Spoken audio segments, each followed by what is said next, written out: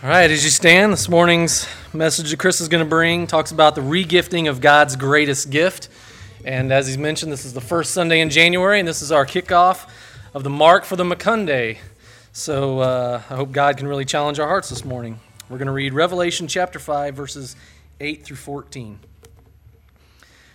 Now when he had taken the scroll, the 4 living creatures and the 24 elders fell down before the Lamb, each having a harp and golden bowls full of incense, which are the prayers of the saints.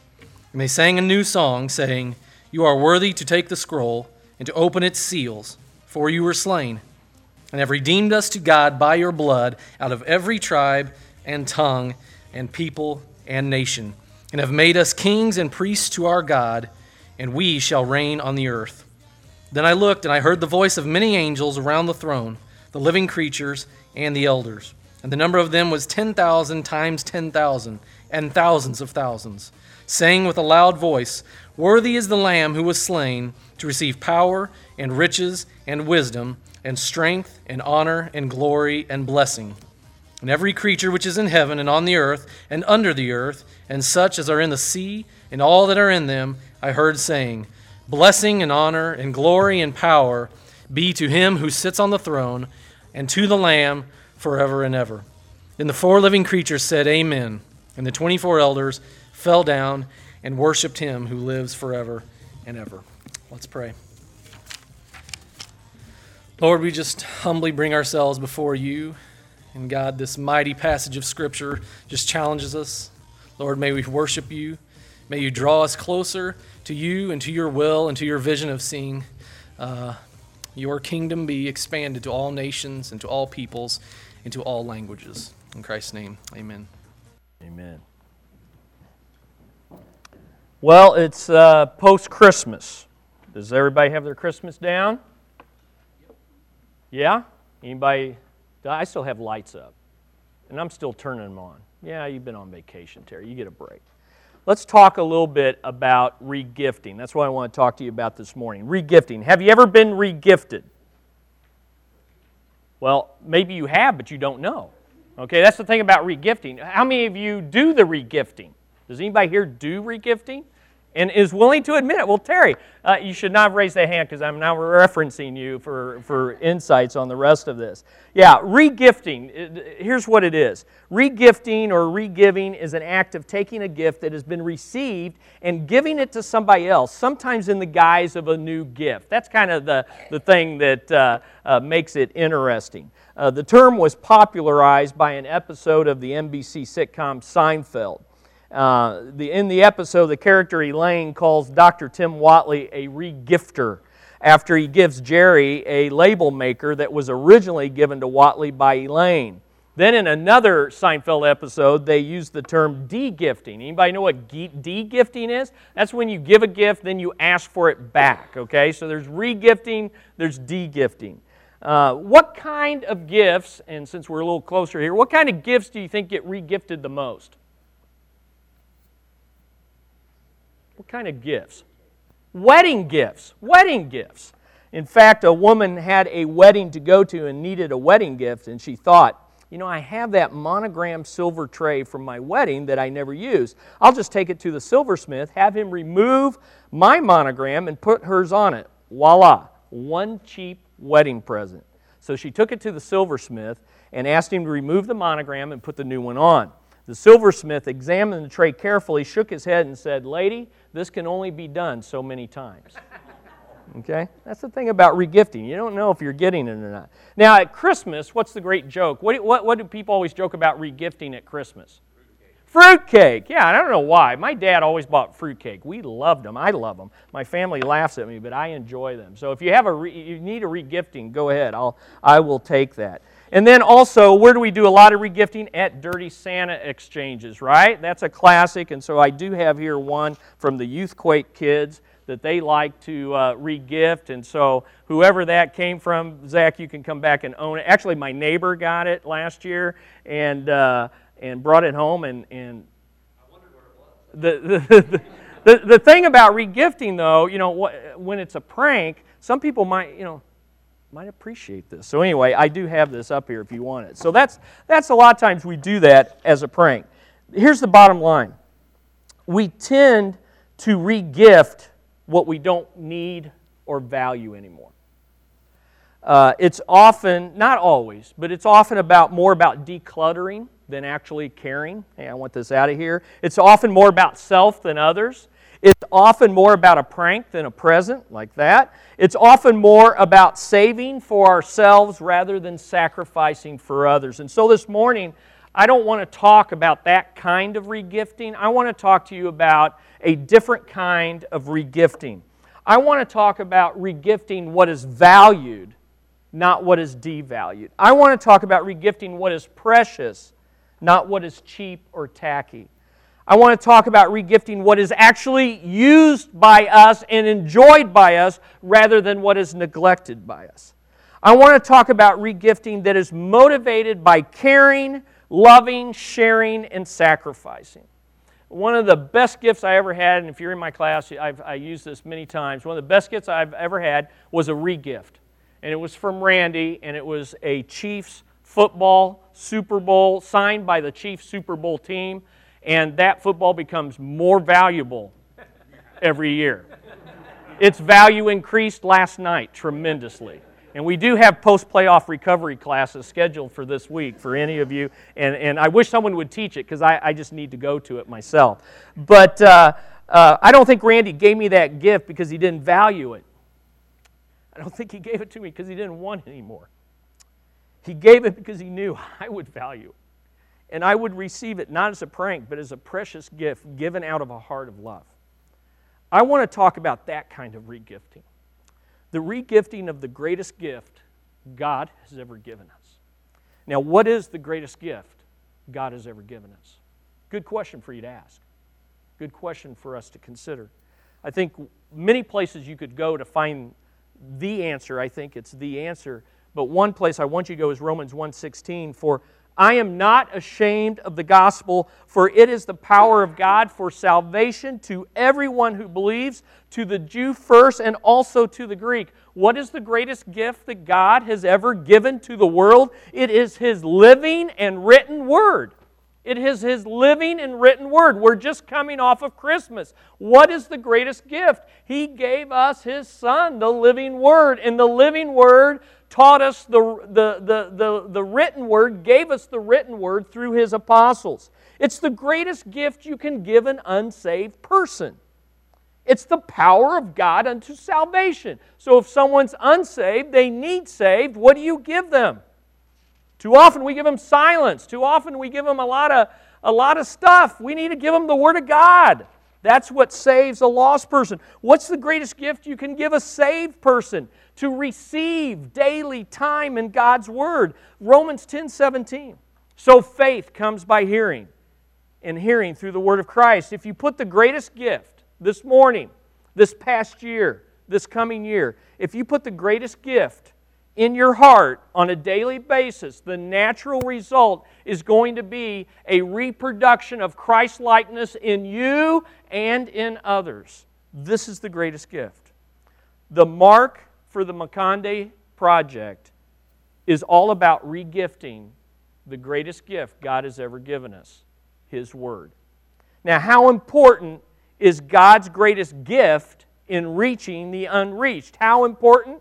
Well, I already read to you Romans 10:17. Faith comes by what? Hearing, and hearing by what? The Word of Christ. The Word of Christ. That's how faith comes. That's how salvation comes. It's the power of God unto salvation. So here's what I want you to see. Fulfilling the Great Commission calls for getting God's Word to people in a language they understand. Preferably their heart language, the language they were born with, the language they learned, when they learned after they were born, the language they were raised in, the language of their home culture, the language that they don't remember learning because it was always spoken in the home. And in a way that they can easily access, whether that way is written, oral, or visual. That's what we have to do if we're going to fulfill the Great Commission. Now, here's what I want you to do this morning. And I want us to see, again, for some of us and new for others, the theology behind this project. You see the posters. We're surrounded by 16 chapters of the Gospel of Mark. And I don't want you to just get involved in this project out of emotion. So much of missions in America is motion-driven, and I can tell you stories, and I can pull heartstrings, and that's what it would be. It would be me pulling heartstrings. I want you to understand how God views language translation. I want you to see from God's Word His heart for this project, so that when you get involved, then you're doing it for the right motives, for the right reasons, and you have God's heart when you're doing it. Because when you have God's heart and you do something for God with God's heart, it brings joy to you. It brings fulfillment to you, and it begins to release your creativity, and it begins to open possibilities that you hadn't thought of before. And if you don't do it that way, if you try to get involved and just do it out of burden and out of guilt or out of duty, then you'll just do what you need to do to get by, and you'll walk away, and you won't be changed. I want you to be changed. God wants you to be changed. And so let's look at 5 facts about God's heart for every language receiving His Word. And out of all of last year, this is probably one of the greatest truths, insights that I gained from my own study. I love this. I think we need to return to it again and again this year as we complete this project, because these are 5 facts about God's heart for every language receiving His greatest gift, which is His Word. And here's fact number 1. God uses language to accomplish His purposes. God uses language to accomplish His purposes. You don't have to go any farther than Genesis 1. How did everything you see come into existence? Not billions and billions and billions years of chance evolutionary process. It was spoken into existence by God using language, and God said, "Let there be," and there was. Man, doesn't every parent, person here, even teenager, young person, wish you had that power? Let there be, and what would you speak into existence, right? Think about that. Language is how God accomplishes His purpose of creation. It's in redemption. John 1, in the beginning was the Word, and the Word was with God, and the Word was God. Jesus, this gift, this living Word, Jesus was a Word from God. And then think of condemnation, His purposes of condemnation. Yes, Jesus, God is going to judge the world. He is not all happiness and love. He is holiness, judgment, condemnation. And when we come to the end of the book of Revelation, and Jesus returns on a white horse, and He comes with a flaming sword, it's the word of His mouth. He is going to set everything straight by the sword that comes out of His mouth, by the spoken word of God. Just like He said, "Let there be," He's going to say, "Depart from me. I never knew you." Recreate, make all things new, and it's going to all be new. In fact, in Hebrews 8:10, "For this is the covenant that I will make with the house of Israel after those days, declares the Lord. I will put my laws into their minds and write them on their hearts. I will be their God." Listen, we celebrate as Christians the new covenant. That's what the Lord's Supper, it's a memory of the new covenant. And in the new covenant, we receive the Holy Spirit, but the Holy Spirit writes the Word of God into our hearts. We now have God's Word written in us to enable us to fulfill His purposes. God accomplishes everything through language, spoken, written, and living. We are a new creation because of the message of reconciliation. I cannot emphasize enough that God uses language, His Word, spoken as you're hearing it today. And let me commend you. First Sunday of the year. It would take a lot to want me not to be here on the first Sunday of the new year. This bodes well for you. This bodes well for you. It bodes well because you are making hearing God's Word a habit, a priority, and a consistency. How'd it go this year in God's Word? if God uses His Word to accomplish all of His purposes in your life, how'd it go this past year in hearing it on a consistent basis, in reading it, in studying it, in memorizing it, in meditating and renewing our minds with it? Listen, my mind is blown by the amount of tools that we have for getting God's Word into our hearts. I sent several emails to my Grow group saying, listen, we are without excuse. Almost everyone here is probably sitting with a smartphone in their pocket, maybe even looking at the Bible right now on it, and realize there are hundreds of tools for getting God's Word into our lives. How's it going this year? Well, here's fact number 2. God uses this language, but look at fact number 2. Sinful humanity used one language to rebel against God's purposes and make a name for themselves. Sinful humanity used one language to rebel against God's purposes and make a name for themselves. Turn your Bibles to Genesis 11. We're going to look at Genesis 11, verses 1 through 4. It's the famous story of the Tower of what? Tower of Babel. And when I say one language, we don't know what the one language was. My point is not one particular language. It was the fact that the whole world only had one language.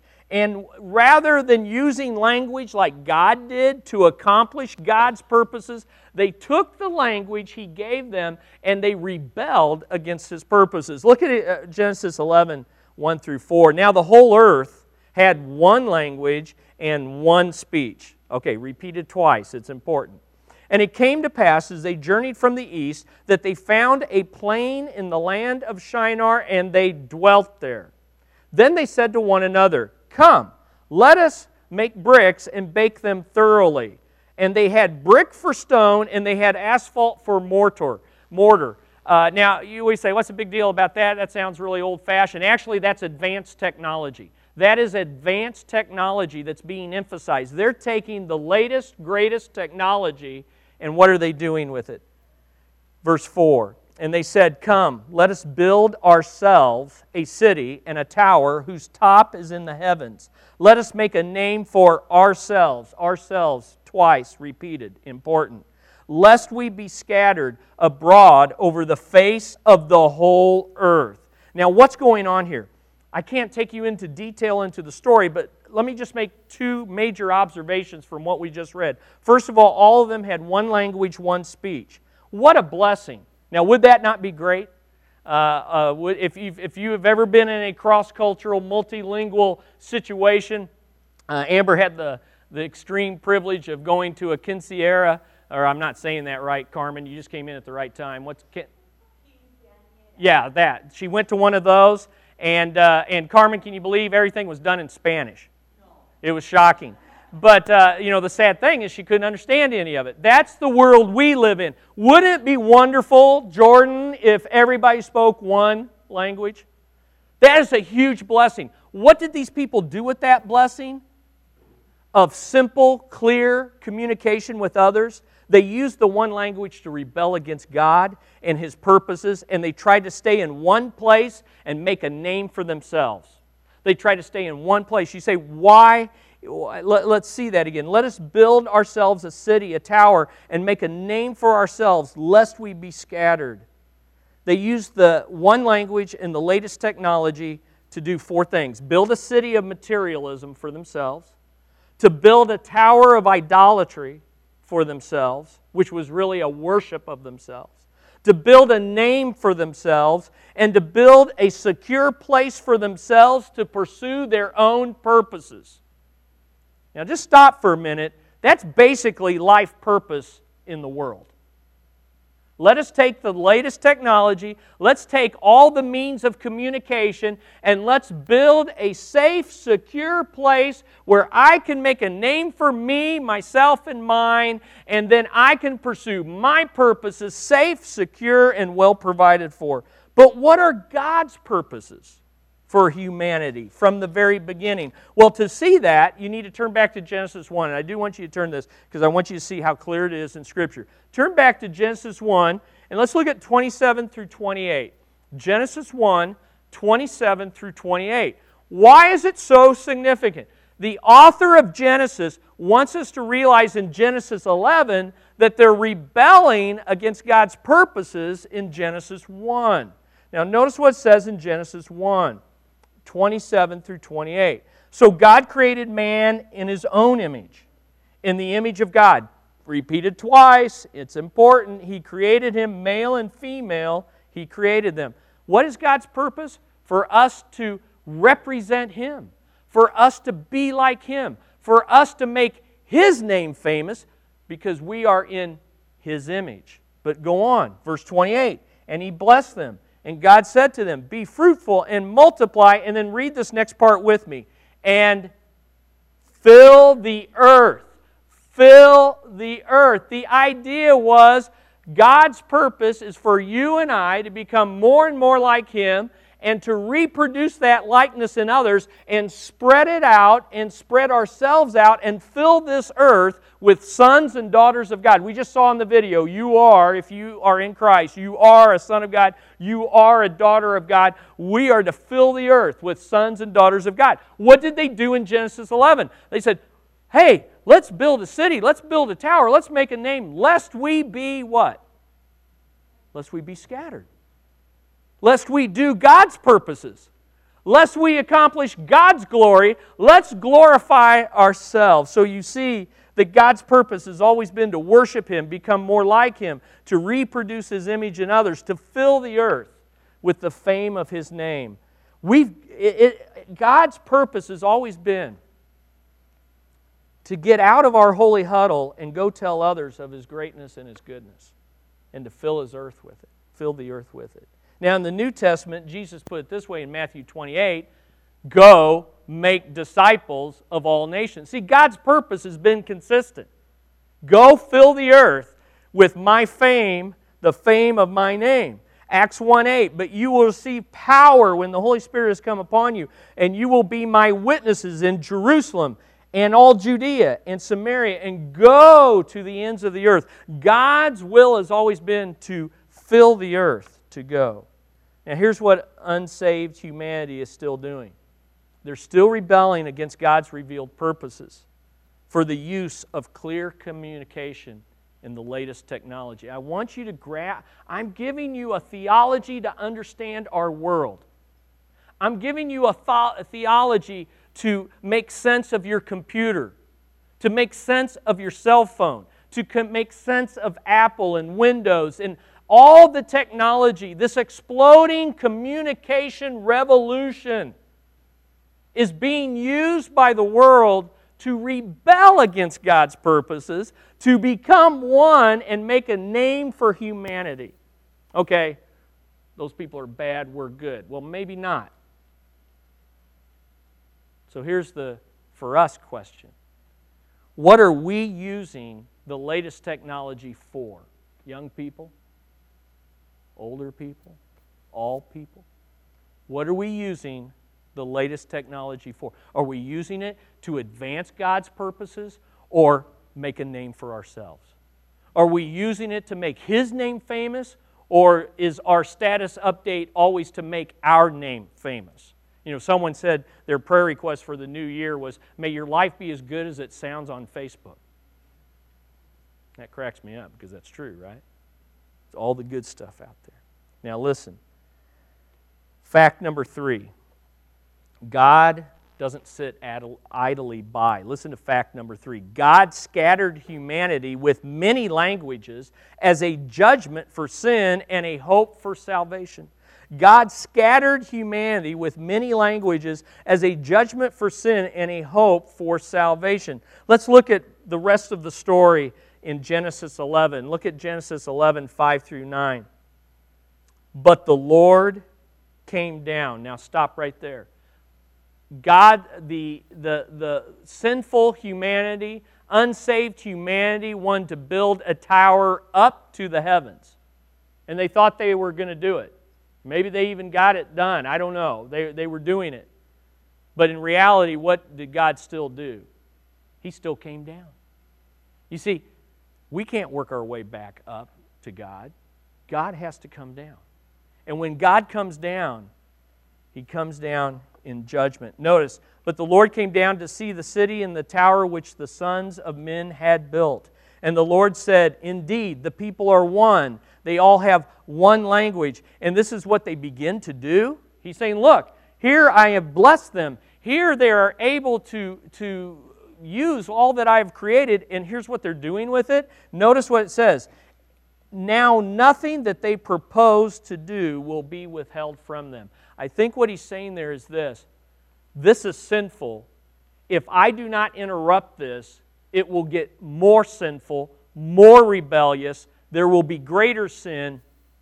And that's really what we're seeing right now. In a sense, humanity is reversing the curse of many languages, creating one language, and we're coming up with all sorts of ways with the technology we have to accomplish even sinful and more greater. We're delving into things that we have no business delving into. That's not being anti-science. It's the fact that we're using technology to make a name for us rather than to glorify God. So what does he say? Let's go down. Come, let us go down, and there confuse their language. That's the word, that's what Babel means, confuse their language, that they may not understand one another's speech. So the Lord scattered them abroad from over the face of the earth, and they ceased building the city. Therefore its name is called Babel, confusion, because there the Lord confused the language of all the earth, and from there the Lord scattered them abroad over all the face of the earth. Now I want you to see what happens here. Babel means confusion. What was meant to be a man-made way of salvation to God, they even called it the gate of God. Babel is a play on words. They called it the gate of God. He called it confusion. Because we can't work our way up to God. God has to come down and what? Reveal, speak His salvation to us. And then notice, though, what happens. God is saving them, or at least offering them hope of salvation, even in their judgment. Because what happens in the judgment? He's doing a couple things. He's saying, first, I'm going to force you to speak many languages so that you cannot unite and commit greater sin. That's grace. See, even in judgment, God is gracious. That's number one. Number two, in the second they couldn't speak to one another, what did that do? It caused them to divide, and they scattered. It says in the text 2 times. What did we read? That's God's purpose. So even in judgment, God is graciously leading humanity to fulfill His purposes. That's good news, because it means this, that the sin of others, and let's just be honest, our own sin cannot hinder God's purposes on this planet. So, things are getting bleaker. Things are getting darker. And if you don't think that, or if you're listening to people that keep saying peace, peace, things are getting darker. Things are getting more difficult. But that just means that God is still accomplishing His purposes. Okay? And maybe 2013 was a dark year for you, and maybe you ended up committing sins or doing things that you would never dreamt you would be doing, and you're wondering, well, what's 2014 hold? Listen, God is greater than our sin, and He will accomplish His purposes. That's good news, even in judgment. Listen, there are over 4,000 languages of the world that still need a Bible in their language, and that's a curse and a blessing from God. The fact that there are 4,000 languages is evidence of God's cursing and God's blessing. It's a reminder that we can't save ourselves. It's a reminder that we cannot reason our way to salvation. It's a reminder we need revelation from God. We need Him to come to us, speak His word to us, and the Makande people need that, and you and I need that, and every people group needs that. Getting to 0 languages is a problem that we need to solve, but it's also a promise that there's a message of salvation for all peoples. So that brings me to fact number 4. In Christ, God unleashes His church to reach the unreached in every language by the power of the Spirit. In Christ, God unleashes His church to reach the unreached in every language by the power of the Spirit. Turn to Acts chapter 2. Turn your Bibles to Acts chapter 2, and let's read verses 4 through 11. I think this is just amazing. Acts chapter 2, verses 4 through 11. And here's what I want you to see. Through the person and work of Christ, through the coming of God's Spirit, God is reversing the judgment at the Tower of Babel. Wow. Thousands of years later, God is still accomplishing His purposes. Let's look at it. Acts chapter 2, and let's read verses 4 through 11. And they, this is the 120, the first church, the early church, the first disciples. Jesus has gone up, and now the Spirit is coming down. They were all filled with the Holy Spirit and began to speak with other tongues. Now, those other tongues, we get all messed up with that. That is the same word for many languages that is used back in Genesis 11, okay? It's referring to the same thing, spoken languages. You know, in the Tower of Babel, when He scattered them and they spoke with different tongues, many tongues, they didn't speak gobbledygook. They spoke real languages. They were just different from one another. Well, what's the same things going on here as the Spirit gave them utterance? This isn't gibberish. These are known spoken language, and the text will prove it for us as we continue to read it. Now there were dwelling in Jerusalem Jews, devout men from every nation under heaven. And when this sound occurred, and the multitude came together, and were confused because everyone heard them speak in his own language. Circle that word confused. Where did we just see that? That's what Babel means. It's amazing. The irony and what God is wanting us to connect is at the Tower of Babel, God confused the languages. Now He's enabling all the languages of the world at that known time to be spoken, and the unsaved people are confused by it. Because they don't understand God's purposes. They don't understand God's plan. And when the sound occurred, verse 6, the multitude came together and were confused because everyone heard them speak in their own language. Then they were all amazed and marveled, saying to one another, "Look, are not all these who speak Galileans?" In other words, they're not from my country. They don't speak my language. And how is it that we hear each in our own language in which we were born, the heart language? Parthians and Medes and Elamites, those dwelling in Mesopotamia, Judea and Cappadocia, Pontus and Asia, Phrygia and Pamphylia, Egypt, in the parts of Libya adjoining Cyrene, visitors from Rome, both Jews and proselytes, Cretans and Arabs. We hear them speaking in our own tongues the wonderful works of God. Wow, in Christ, God unleashes the church to reach the unreached in every language. In a sense, the Great Commission was fulfilled in one day right there. Go make disciples of all nations. And boom, they spoke to all the nations. Man, that's exciting. In Christ, God unleashes the church to reverse the curse of the Tower of Babel. Now, in Acts 2, don't miss it. This was done through the miraculous means of speaking in tongues, a real human language that was unknown to the speaker but understood by the hearer. This miracle was temporary to authenticate the gospel and the ministry of the apostles until the Word of God was fully received and revealed to the church.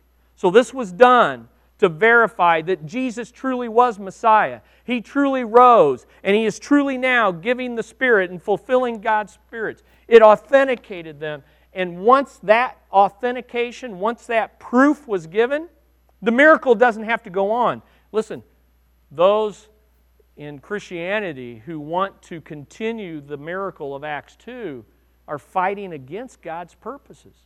God's purpose was accomplished in Acts 2. So, what does that mean? Well, it means this. Today, God is still unleashing His church to reach the unreached in every language through Bible translation. And it still must be done in Christ. It still has to be done by the church. It still has to be done in the Spirit. Listen, if the church doesn't do it, who's going to do it? You think with all this communication, Apple's there strategizing how to get God's Word? No. They're taking their apps and they're screening those apps, and there's eliminating apps that would promote God's purposes and God's standards and God's moral character. I mean, I'm not picking on them. I like their technology. But don't think they're planning on how to reach the Makande with the Bible. And listen, it still takes the power of the Spirit. I want you to take a look at this video of how translation works. And as you look around at these 16 chapters, I want you to understand this is what it takes to get the job done. It takes the Holy Spirit.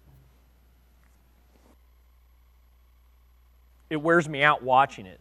I'm like, how isn't that guy's hand tired by now? But that's the translation process. Now, you got to be honest if you're paying attention this morning. Why doesn't God just do Acts 2? Right?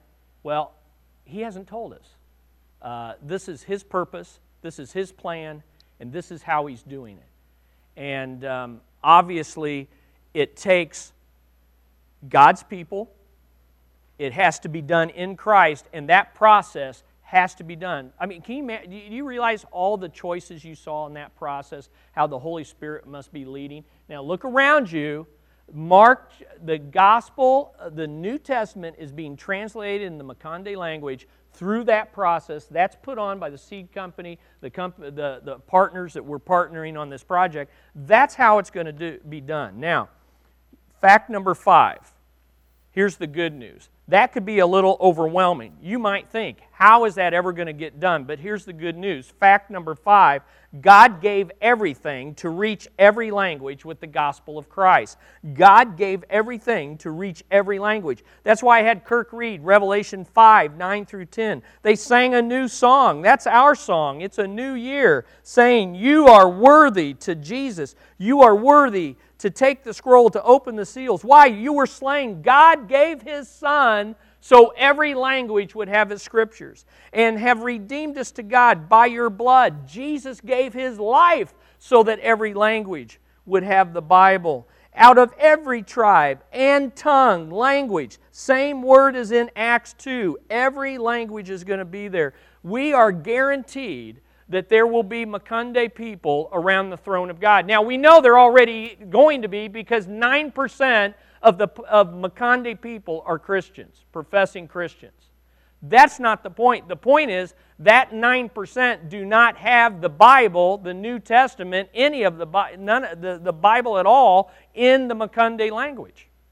So think of you being here. If you're Spanish, you have the English Bible.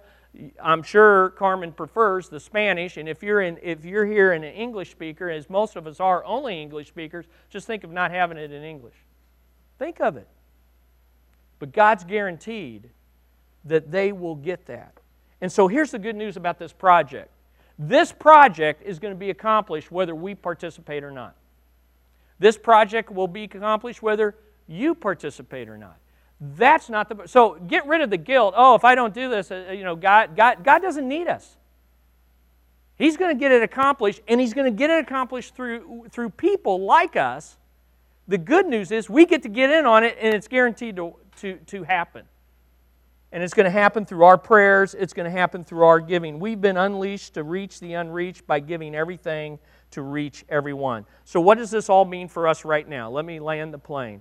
God's heart still counts for 0 languages. Of the world's 7,000 languages, it's a limited number. There's only 7,000, and that number gets smaller because they die off. These languages die off. So there's 7,000 languages. 1/3 have been translated. That's about 2,300.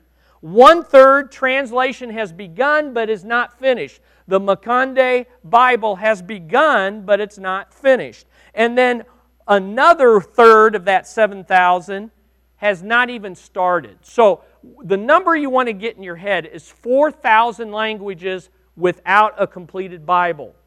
The other number is approximately 2,000 that haven't even been started. All right? But Bible translation is accelerating right now like never before. In 100 AD, about the time the last apostle died, Apostle John, there were 6 different translations of the Bible. During the Reformation, when Bible translation exploded, there were 50 translations of the Bible. Right now in 2013, there's like over 2,500. It's exploding, and we get to get in on it. Over 4,000 projects need to be completed. Now, this is important. It is estimated by the year 2025, all projects will have begun. Is that cool? By 2025, it is projected that all 4,000 languages that remain will have been started and the projects will be moving towards completion. So what does this mean for us this morning? Here's what we get to do this morning. Re-gift God's greatest gift. Re-gift it. You've been given God's Word. I hope you value it. I hope you're using it. I hope you live by it. Man does not live by bread alone, but by every word that proceeds out of the mouth of God. I hope you enjoy this gift so much that you want to re-gift it to other people, like Randy re-gifted a valuable gift to me so I could enjoy it. God has given His Word to us so that we can re-gift it. So, what do we need to do? Well, let's talk about Mark for the Makande then. Re-gifting God's greatest gift. In your bulletin is everything you need to know about the project. Okay? So, everything you need to know is all there. I'm not going to insult your reading abilities. You can read that for yourself. There are approximately 1.3 million Makande people, and they are located in southern Tanzania and northern Mozambique. So we got our men on the ground. We got Mitch Calmes on one side, and we got Roger Schmidt on the other side. And when the Calmes were here, they even have a Makande man in their church that's getting all excited about this, because here's the thing, even though they can speak, some of them can speak English, some of them can speak Swahili, the trade language of Africa, they still have a heart language, but more importantly, in the villages where people have not heard Christ and they are predominantly Muslim, they speak Makande. And so there's just so many exciting things that we can talk about, but I just want you to look at on the inside. You can see about the New Testament project. Here's what it all comes down to. It comes down to this. Our goal is to give $17,000 to fund the translation of the Gospel of Mark for the Makande people from October 2013 to October 2014. By next World Outreach, by this year's World Outreach, October 2014, we want to have $17,000 raised. We want every one of these verses to be claimed and initialized, and we're going to have a celebration at our October 2014 World Outreach. We're going to celebrate re-gifting God's Word, making our lives count for 0 languages without God's Word. And then, Lord willing, we'll be able to participate and send a delegation from our church when the New Testament is completed, be on the ground and see the whole New Testament dedicated, maybe see the Gospel of Mark dedicated. I don't know what all is going to happen. God knows what's going to happen. That's not what's important. What's important is what's right in front of us. Amen? All right, this is exciting stuff. Can I give you some updates? Gospel of Mark, this is going to be 10% of the New Testament. There's 678 verses at $25 a verse. Comes out, don't do the math, it isn't exact. It's 17,000, just round numbers here. Is that all right, Kirk? Am I okay to round on that? Our kids started us off with 3 verses at the WOZ. Audra led the kids. So we already got 3 verses claimed over here on Mark 1. Our missionaries set the pace. Hey, listen, when you got God's heart, you get in on God's action, right? And thank God our missionaries have God's heart. They got in on it. They've already claimed their verses, okay? Right to date, listen, that was soft opening, October 2013. This is hard opening, okay? This is the hard opening. But see, that's okay, because this is what I told Gwen. I said, hey, when God's in it, God gets it done. And we don't have to manufacture that. But listen to this. We already have 6,000 already given. 6,000 already given. That's 35% of the project already completed. And I know for our family, I told our missions commission, our family, the end of 2013, our finances are tighter than ever. Gwen's not working right now. And we're going to commit to $1,000. We're claiming $1,000. I don't know where that's coming from. That's over above our tithe. That's over above our faith promise. And yet, we've gotten excited because any extra cash that's coming in, it's like, hey, let's take the tithe off of that and put it to the project. Not our tithe to our general offering. I'm talking about unexpected, because here's what happens. When God understands that you're a channel and not a stopgap for His finances, then He starts giving you more. Because He's like, well, I know where that's going. I know where that's going. Listen, skip one meal out and you can claim one verse. This is what gets exciting because you start thinking this way during the year. And you start, all of a sudden, every purchase, you're like, ooh, that's a verse of Scripture right there. You know. Or think about this, maybe every time, here's another one. You just get really fun with this. Think about this. Fund one verse for every Bible you already own. Yeah, that just nailed down at least 5 verses for most of us. Why should we do that? Because to whom much is given, much is required. To think we have 5, 7, some of us 10 Bibles in our home? One verse for every Bible you own. Think about it. There's a lot of creative ways. I'm here to just get you excited. Okay, so take your commitment card. We're not going to hand these in. This is for you. This is for you to do.